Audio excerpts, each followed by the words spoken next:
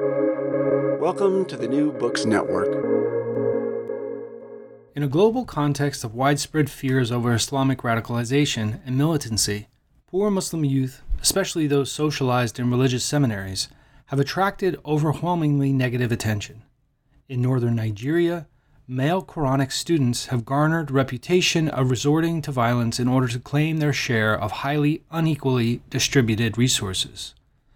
Drawing on material from long-term ethnographic and participatory fieldwork among Quranic students and their communities, Quranic Schools in Northern Nigeria, Everyday Experiences of Youth, Faith, and Poverty, published by Cambridge University Press in 2018, offers an alternative perspective on youth, faith, and poverty. Mobilizing insights from scholarship on education, poverty research, and childhood and youth studies, Hannah Hochner describes how religious discourses can moderate feelings of inadequacy triggered by experiences of exclusion, and how Quranic school enrollment offers a way forward in constrained circumstances, even though it likely reproduces poverty in the long run. In our conversation, we discuss the rural economy of northern Nigeria, educational options for young boys, the activities of the Quranic school, how boys support themselves through domestic service, youth masculinity, poverty and economic instability, the politics of respectability, the prayer economy and spiritual services, and participatory research and video production. I'm one of your co-hosts, Christian Peterson, and thanks again for listening to New Books in Islamic Studies, a channel on the New Book Network. Without any further delay, here's my conversation with Hannah Hochner about Quranic schools in northern Nigeria, everyday experiences of youth, faith, and poverty. Welcome, Hannah, to New Books in Islamic Studies. Thanks for joining us. How are you? I'm fine, thank you. Thanks for inviting me. Yeah, I'm excited to talk to you about your book, Quranic Schools in Northern Nigeria. We always start a little bit about the author, though. So can you tell us a little bit about your background or training, perhaps moments or influences that shaped kind of the questions you are interested in answering, or the types of places you're interested in studying? What brought you to your research? Yeah, definitely. I have quite an interdisciplinary background, which is also reflected in the book. So my undergraduate was actually in international relations, and then I did a master's in development studies at the University of Oxford. And there I had courses in the anthropology and sociology of childhood and anthropology more widely. And I think these were quite important influences for me, finding the topic of this book.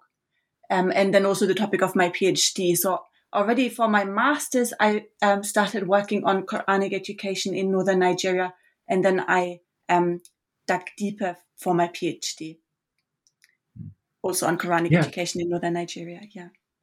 Yeah. So how did this kind of start for you? Where did this kind of come onto your radar, and then how did this start to develop as a project for you?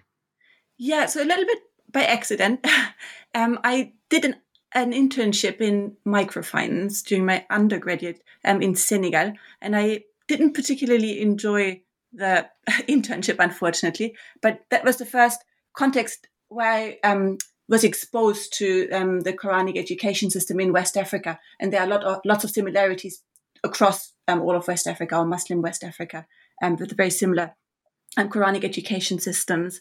And so I should maybe say about this system that it is schools where boys and young men come to live with a teacher away from home. So it's sort of a boarding school, but often with very limited resources and no elaborate structure. And many of the younger students are out on the street and often beg for their sustenance. So they beg for food. They also beg for money. And so they're very visible, and they're very visible in Dakar, where I did this internship. And everybody talks about them. Everybody complains about them. Everybody has a very strong opinion about them. And I found that quite intriguing. And I felt what is actually missing from that conversation is the point of view of these young people in these schools. How do they see their own education, and what are their opinions? And so I think I got interested in studying their opinions with this background of the anthropology and sociology of childhood that puts a lot of emphasis on on speaking with young people themselves and giving them the right to also voice their opinions and to also be heard in research. So that's where my interest came from, that I felt their perspectives are actually missing, but everybody talks about them with a lot of passion and emotion. And then I ended up going to Nigeria because my supervisor at the time, Professor Masuda Bano, she was involved in a DFID-funded education project in northern Nigeria, in Kano, and felt that linked up nicely with my research interests. And then I continued on to the PhD because I felt I hadn't answered all the questions I wanted to answer within the space of my master's dissertation, and was then supervised by Professor Abdul Rauf Mustafa, who's Nigerian himself, and was very happy for me to continue my work in Nigeria. And he's very sadly passed away in 2017, so before the book came out. That's too bad. So much of the project is coming out of the field work that you did. So can you give us a snapshot of this time in Nigeria? How did you approach your field experience? What were like the primary sites you were at? What challenges did you face in that context? Yeah, so my approach was very ethnographic. So I spent 3 months for my master's research in Kano, and then 11 months for my PhD research. And I've been back in 2018 for 6 weeks. And so, yes, my aim was to spend as much time as possible in or near Quranic schools and with Quranic students to understand their lived experience from their point of view. Now, I'm white, I'm a woman, I'm not a Muslim, I'm an adult. And so all of that set me apart from the Quranic students whose experiences I was interested in. I'm also, have quite a different socioeconomic status to these boys and young men who are mostly from poor rural families. And so getting access was quite a challenge and pushed me to be quite creative with my methods. So I lived in a neighborhood right next door to a Quranic school that allowed me to befriend the students of that school eventually. So often they came to visit our compound where Europeans had been living for several years. And so that household had a reputation for having unconventional adults, if you want, that play with children or that need to learn Hausa, so the lingua franca in northern Nigeria. So I interacted with Quranic students by virtue of living in that neighborhood where there was a Quranic school just next door in urban Kano. I also lived in a rural part of Kano state for 4 months in the household of the traditional ruler there. And in that household, there were also Quranic students who were working there. And I interacted with them in that household. But then I also ended up teaching English to Quranic students in different schools, both in urban Kano and then in Al-Basru, the rural area, often on Thursdays and Fridays, which are the weekend days of the Quranic school, so the students have a bit more time for other things. And that was one way of getting to know them and interacting with them regularly. Now, being a teacher comes with a set of assumptions that you have authority, that you're somehow a bit apart from your students. And so that wasn't ideal necessarily for building up an equal relationship. And so I also experimented with other techniques. In my master's, I used participatory photography. So Quranic students took pictures of things that were important to them and we discussed the photos. And that was a great tool to get access to aspects of the Quranic students' lives that I didn't necessarily have access to otherwise. So I wasn't allowed into the mosque, for example, where lessons were taking place. I couldn't follow the Quranic students when they went begging, for example. Probably that wouldn't have helped them earn anything if a white person stands right next to them.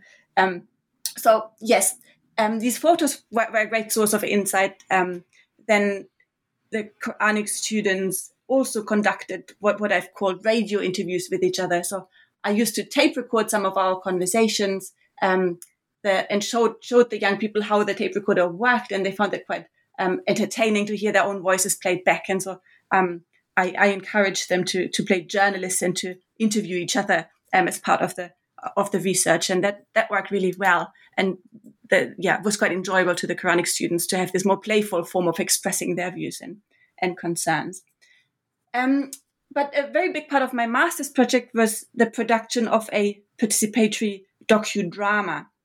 So that idea for producing a film together with Quranic school students emerged as I found the other ways of interacting that I had to some extent limiting. And so I was always on the lookout for new reasons for spending time with them, new reasons for learning about their opinions. And also, I should say, I've just kept encountering these very stereotyped, very negative ideas about Quranic education. And I felt a film would be a great way of giving Quranic students a space to portray the education system from their point of view and to counter these very stereotyped depictions.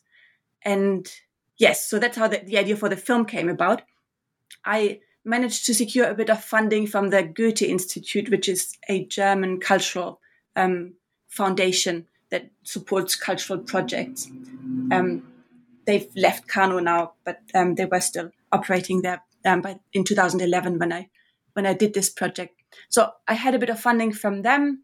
Then I recruited 9 Quranic students from different schools that I had been interacting with before as I was teaching English, and then the school that I was living next to in Kano. So 9 students then received training in filmmaking skills from professionals from the Kannywood film industry. So that's, I don't know if listeners are familiar with Nollywood, the Nollywood film industry, the Nigerian film industry. There's also a Kano-based film industry, Kannywood. And so we had 2 professional filmmakers from that industry and that provided training to the Quranic students in filmmaking. Now, I should say that many of these Quranic students haven't been to formal education. They didn't know anything about filmmaking. I didn't either. But it was a really challenging and interesting project to get everybody to the point where we were able to produce this docudrama together, which has been very well received and has won a prize in Nigeria and has been screened at a couple of international film festivals as well. And so this film portrays the trajectory of a Quranic students, or Al-Majiri, as they are called in Hausa, from the rural village where he comes from to the city where he's involved in the Quranic school. And then it describes all the challenges and difficulties that he encounters, abuse from the rich in society that exploit his labor as a household help and don't really care well enough for him. Then also difficulties finding food, finding soap to wash his clothes, all these challenges that Quranic students encounter in their daily lives. And then eventually he graduates happily and teaches younger students. So it's a happy ending. But yes, so this producing this film was a real goldmine in terms of data, because I spent plenty of time with the 9 Quranic students that were part of the production process and learned through spending the time about their experiences. And then obviously the film also gave rise to conversations about what they wanted to present on screen, what were the key messages they wanted to get across to wider society. And that was very much about countering stigma, about emphasizing their morality, emphasizing or challenging negative conceptions that associate Quranic education with negative outcomes, becoming hoodlums, becoming terrorists in the context of Boko Haram, etc. So I learned about all of these concerns throughout the film production process. And these are also key themes in the book. Sorry, that was a very long answer. No, that was great. And the docudrama is really great. I think it could actually be used in our classrooms as well as a way to kind of introduce a lot of the work you do in the book, much more developed, of course. But if you only have a week to focus on something, it's a really good way to kind of get at a lot of these questions and tensions that are happening in this religious education in Nigeria. I think it could be really useful. I've used it in some of my teaching, yeah. and it's available on YouTube. So anybody who would like to watch it can find it. It has English subtitles. Makes it. There's also a French a version that's subtitled in French, if that's of any interest to anybody. So before we get into more of the kind of the nitty gritty, can you give us kind of a snapshot or a bigger portrait of the Al-Majri system? What should we kind of know in general about it? Where does it fit into kind of the social and economic context of the region? And how do you kind of hinted this already, but how does kind of the broader society view students in this schooling system? Yeah. So first of all, it's not only an education system that exists in northern Nigeria. There's similar education systems all across Muslim West Africa or the West African Sahel. So I think sometimes in Nigeria, I encountered opinions on the system that said it's a Hausa problem. But actually, no, it's a much wider phenomenon that exists in other societies as well. And I think it is closely related to the agricultural economy and the kind of the climatic conditions in that particular region. So these are schools. Often they are mobile. They move with follow seasonal agricultural rhythms. So often students move to urban areas during the dry season when there isn't much agricultural work to be done, and then return home to help farm during the rainy season. Or sometimes entire schools move between rural and urban area according to the agricultural season. So it fits in very well with this larger climate and agricultural system that is where demand for labor is very seasonal. Now, it is one form of education of Islamic education in a context where there are also other forms of education. So we have the kind of government secular education system that has been introduced by the British under colonial rule, and that has since then gained prominence and produced kind of the political elite. There are lots of issues with this education system and inequalities where often poor rural communities have access only to very poor quality education and without necessarily opportunities to find employment with that education later on. So that's the modern education system. Then there's also a modern Islamic education system, which is more a kind of a day school based system that resembles the secular modern education system that we probably all are familiar with quite closely. So students would, in these schools, would sit in a classroom with desks, have a blackboard, notebooks, etc., and learn Islamic subjects, but also sometimes secular subjects. Now, these are the kind of the more formal education systems, if you want, and then the Quranic education system is quite different and is many people label it informal. Now, I'm not sure if these distinctions, formal and informal, are very helpful, but these Quranic schools are very different in that they don't have all this formal infrastructure, and often a school is based around a teacher's personality, and students come to live with a teacher.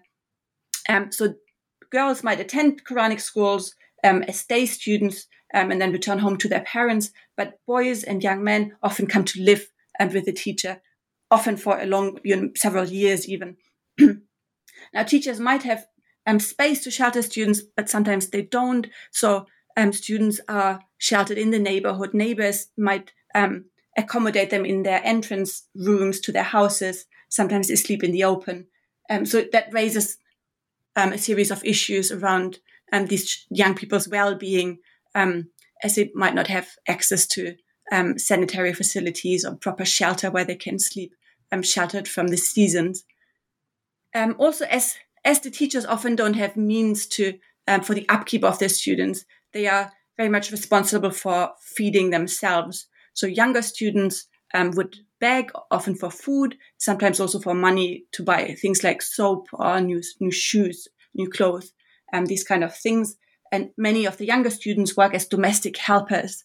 So they would work in houses in the neighborhood. It's a context where many women are quite strictly secluded, so they wouldn't go out during the day or without their husband, and then rely on children as go-betweens to run errands for them, to fetch water, take out the dustbin, buy food, etc. And so often Quranic students do these kind of jobs while they are younger. Older Quranic students often work in the petty economy, all kinds of petty trading. Some are motorbike taxi drivers. So they have all kinds of professions in the petty economy to sustain themselves. And all of that is because the school doesn't receive any money from the government. It's completely community based. And so the young people in these schools need to organize their own upkeep. Now, these Quranic schools focus very much on memorization of the Quran. So especially beginners start very much with only the Quran as their subject, which they learn to read, write, and recite using wooden boards called allo in Hausa. So it's quite different from the quote-unquote modern education system where people use blackboards and desks and books, notebooks, and pens, etc. So here it's a wooden board and ink that students use. And what they mostly learn is to read and recite the Quran, in comparison to the other schools that have a broader curriculum, if you want. You also asked me about perceptions of these schools, right? Mm-hmm. Yes. Yeah. So there are plenty of misconceptions or plenty of concerns about these schools from different positions. So the kind of international development community is concerned about them being quote unquote out of school because they don't attend the formal education system, don't learn secular subjects. So often they're considered to be out of school or counted as out of school, even though they obviously attend some form of education. Then there are concerns from child rights advocates about these children being abandoned or being exploited because they fend for their own upkeep. So there's a lot of negative perceptions of their parents not taking responsibility for them and just sending them off to live with a teacher without providing for them. Now, often the parents don't have the means to provide for them.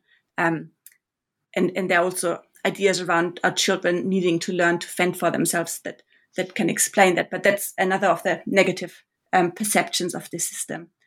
And then there are lots of security concerns as well, often based on very flimsy or even no evidence, where Quranic school students are associated with political violence, where people think they are easily recruited into political violence or radical groups such as what is popularly called Boko Haram, the insurgents in northeastern Nigeria. So often there's rather limited evidence to back up these claims, but because people have gotten so used to thinking negatively about these Quranic schools, these kind of accusations and suspicions are very dynamic, and people are very likely to believe them even if there's not much evidence.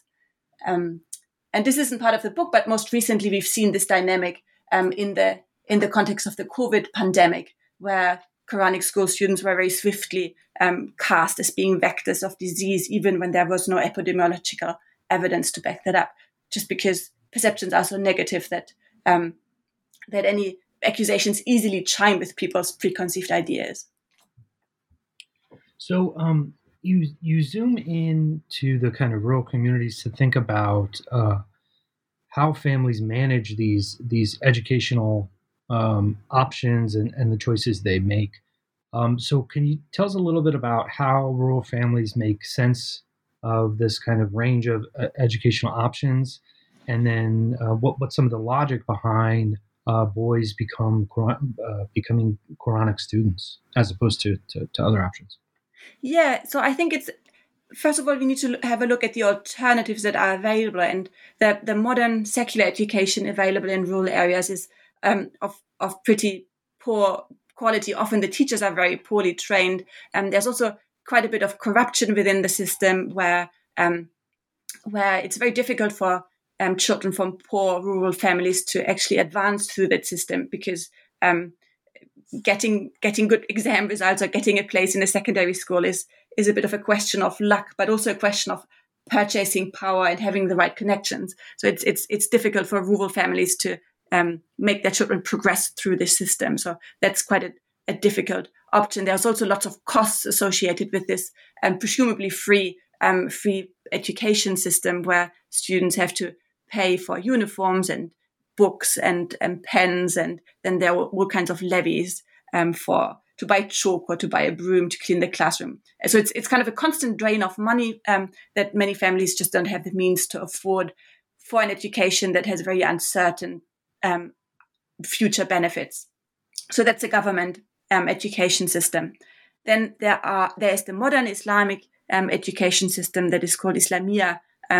Islamia schools is the name used in northern Nigeria. Now, these schools are also mostly fees-based. And again, students need uniforms, etc. And that makes it, again, more difficult for families to enroll their children there on a long-term basis. And so the Quranic education system has the advantage of being much cheaper. And here the idea or the ideology behind it is that students build up a long-term relationship with their teacher. When they don't have the means to give anything to their teacher, then that is not a problem. They're not expelled. They can continue their studies, and the expectation is that eventually, once they have graduated, that they will maintain that relationship with their teacher and support the teacher then. So it's a very different conception of the relationship between teacher and student and of education, where maybe the more modern formal education system is more commodified, whereas this Quranic education system is much more based around long-term relationships and long-term loyalties. So that's kind of the context in which poor rural families opt for this education system. I should also say that the rural economy in northern Nigeria has been declining for many years, has been neglected by the government. So there's a lot of poverty, there's a lot of seasonal food scarcity, and the Quranic education system provides relief in these circumstances where families can alleviate their subsistence burden during times of scarcity, and then still draw on the labor of children in the Quranic education system for the farming season when they need their help.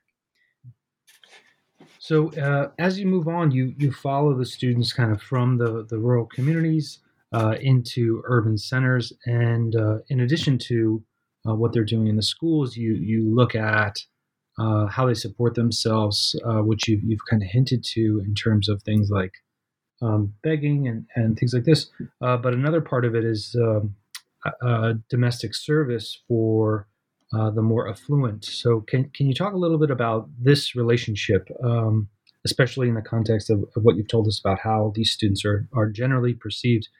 How should we understand their domestic service to more affluent Nigerians?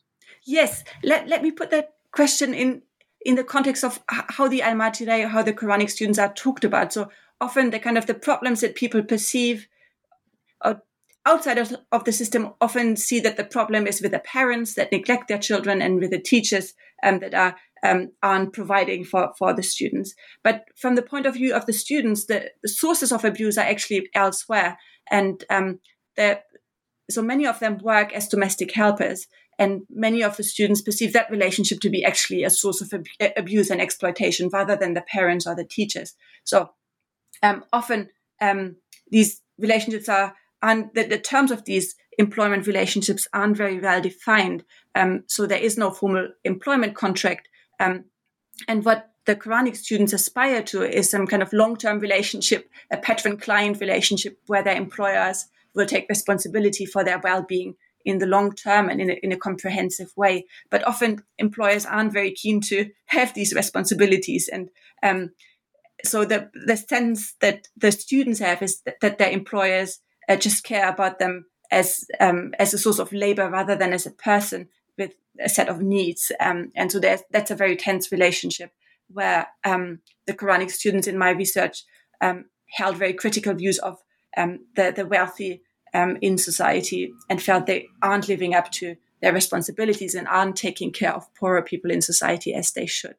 Now, my research was mostly with the Quranic students, so their opinions are given pride of place in my work. Now, from the employer side, there is also the question of their finances, obviously, and economically, northern Nigeria has been suffering a lot with rising insecurity, falling oil prices, etc. So it's difficult also for people who the Al-Majri might consider to be rich.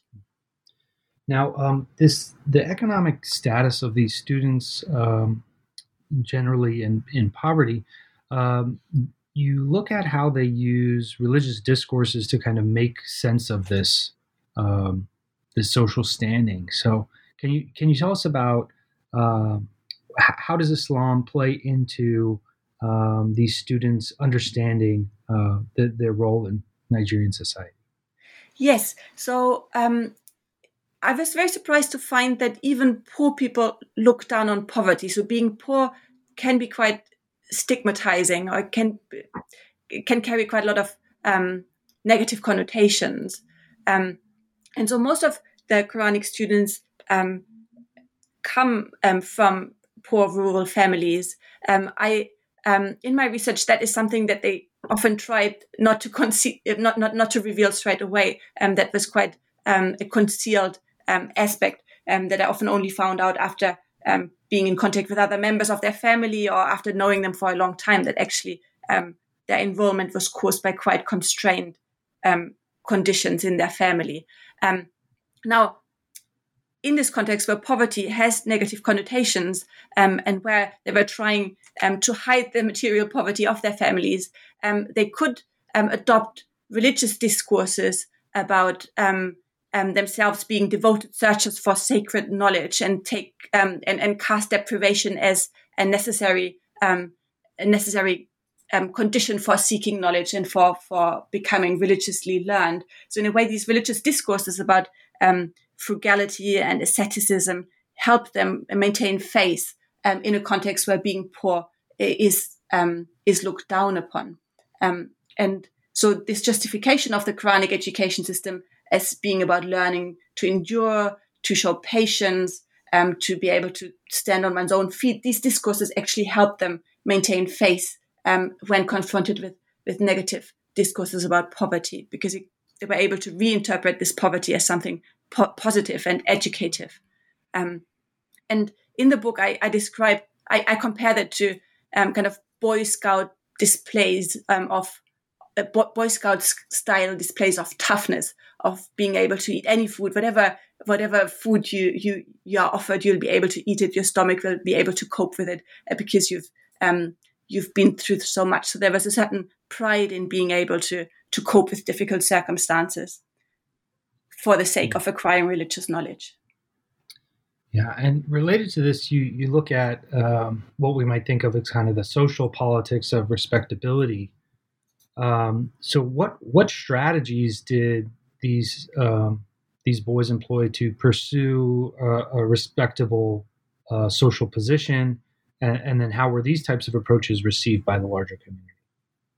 Yes, so in a way, they try to portray the Al-Majri as being particularly moral and pious individuals, and distinguish themselves from other members in society by saying, well, we are particularly, we know what is good moral behavior, and we don't do these things that maybe the children that go to the government school do. We don't play footballs on the day that we're supposed to study. And so in a way, they describe themselves as having this code of conduct that help them feel better about themselves and to distinguish themselves from others in society, by emphasizing their morality and often saying, as an Al-Majri, one should do this or that, and taking pride in this identity as a Quranic student by emphasizing the moral credentials that come with it.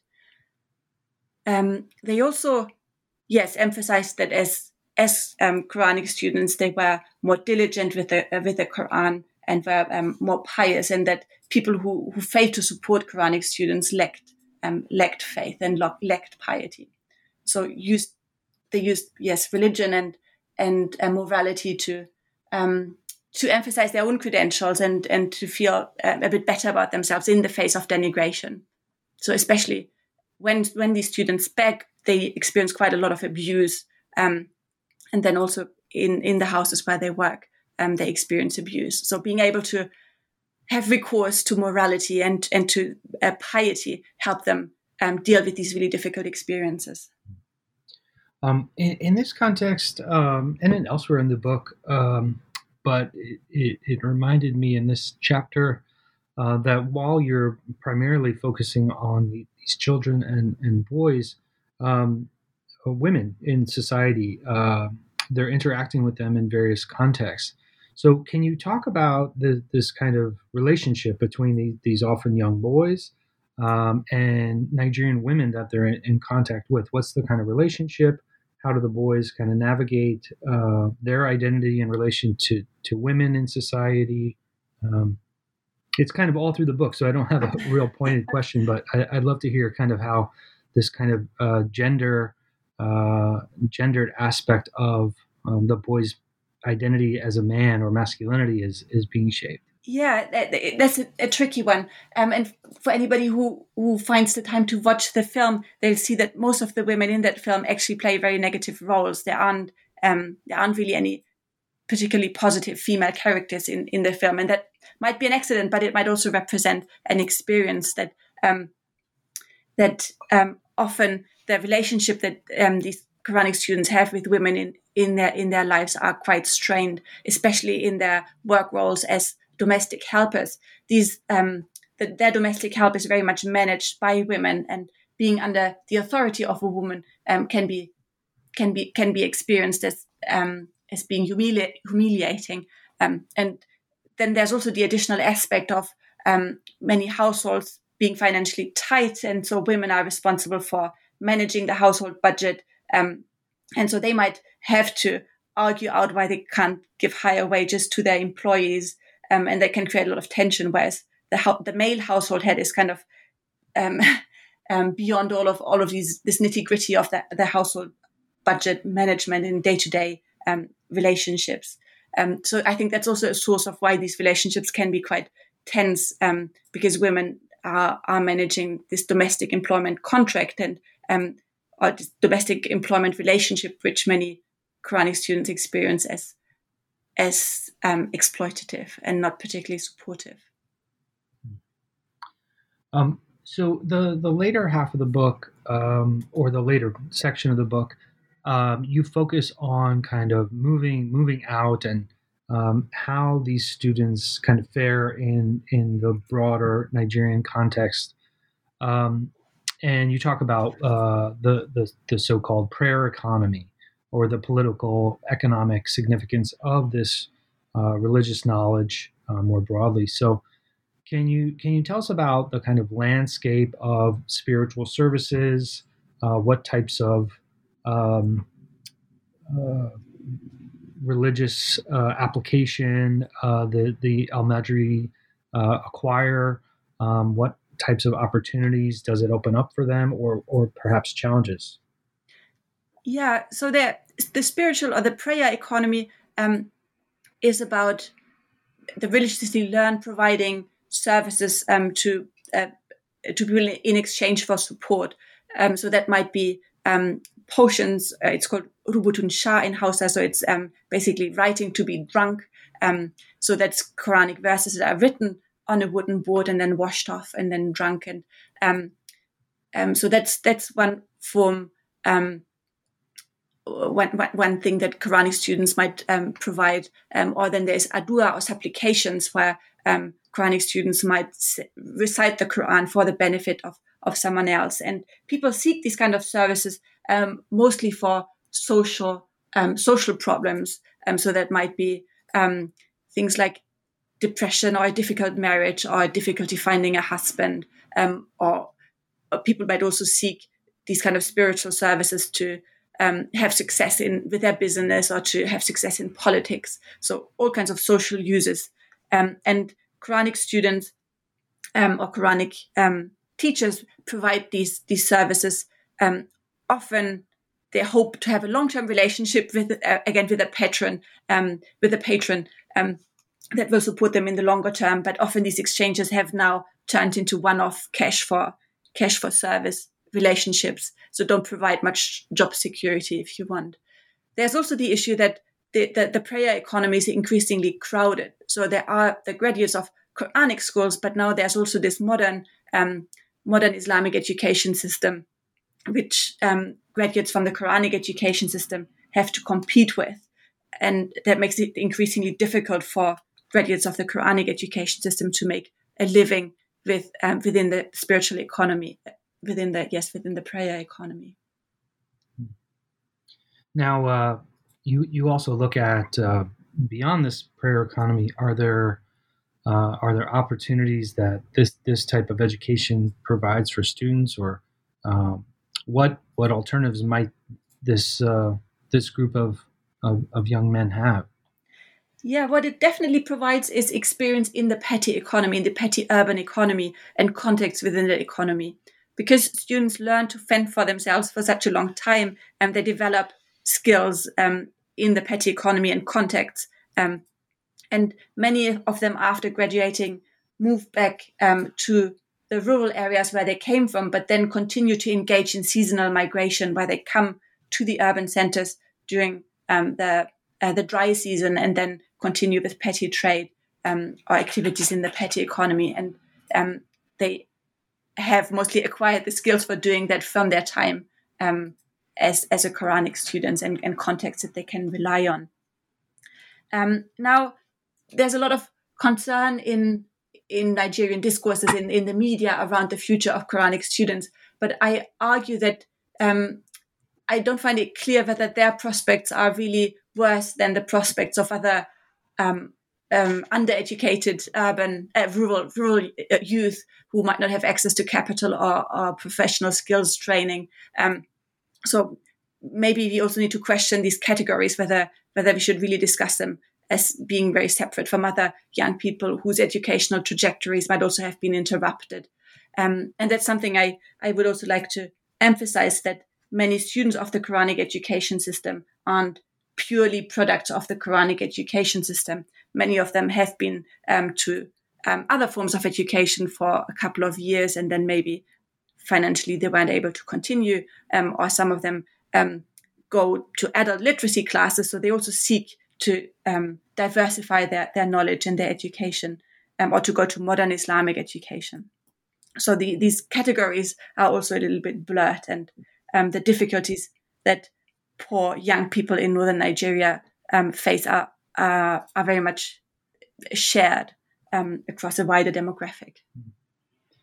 Now, the book you must have wrapped up, a little bit of time ago, but I know that the field work, the primary field work you did was some time ago now. Can you talk about anything that might be changing in Nigeria society? Do you suspect the social realities have shifted significantly since your field work, or have you been in touch with any of these students or others that might make us rethink the kind of role of the Al-Madri? Yeah, I've been in touch. I think, if anything, conditions probably have become worse. I think that is related to the insecurity. So there has been insecurity related to the Boko Haram conflict, but there has also been insecurity related to criminal activities in larger parts of northwestern Nigeria. So the Boko Haram conflict is very much in northeastern Nigeria, but there's also increasing insecurity in all of the north and in northwestern Nigeria. So this insecurity has nurtured suspicions against the Quranic education system that have been there for decades. There were always these misgivings or suspicions that the Quranic education system would produce miscreants or problems, but that has been reinforced by this insecurity. And Quranic students are easy scapegoats in many situations. Something that I also explore in the book, how having low social standing makes them easy scapegoats, and then accusations develop a life of their own, if you want, because their standing is low. It's kind of convenient to accuse them of negative things that happen, and because their standing is low, they can't really defend themselves, so can't really speak back. So these accusations are taken to be true. So insecurity definitely matters. Then there's also the impacts of the COVID pandemic, which was a really big problem economically for many people and has likely increased poverty. So in a way that might further constrain families in terms of the means they have to send their children to other forms of education. And these other forms of education have also been closed for a long time because of COVID and insecurity. So the book covers a lot of ground. There's obviously greater detail, and the kind of ethnographic narrative that you paint is really, I mean, we can't replicate it here, of course, but I'm wondering if there's anything that we weren't able to get to or didn't bring up that you want to offer as any kind of final thoughts about the project. I think the main message maybe for scholars is that it can be really rewarding to experiment methodologically and to come up with ways that allow us to hear the opinions of young people and to hear the opinions of people that aren't often listened to and aren't often represented in academia. I think that's maybe something I'd like to highlight. That for me, using more participatory approaches and using the form of a docudrama really allowed me to gain access to views that I feel are otherwise missing in this debate. And their research can really help by creating a platform for young people that are often vilified and not necessarily listened to. Yeah, I hope people will check out the docudrama, because that really, I hadn't really heard of these types of approaches before. But it does seem like, after viewing that and reading the book in relation and hearing the kind of background together, that it was really seems like a very productive way to access kind of new perspectives that would have been limited to most researchers. So, yeah. The only caution or caveat maybe here is that it was quite a time-consuming project, and Quranic students are very busy, so they have their studies, they need to earn their living. So, in a way, I wish I had been more aware of how much time it would ask of them, and so it's maybe something to bear in mind. Yeah. And there were also the suspicions about a project run by a Westerner, a foreigner, and what the underlying motives were.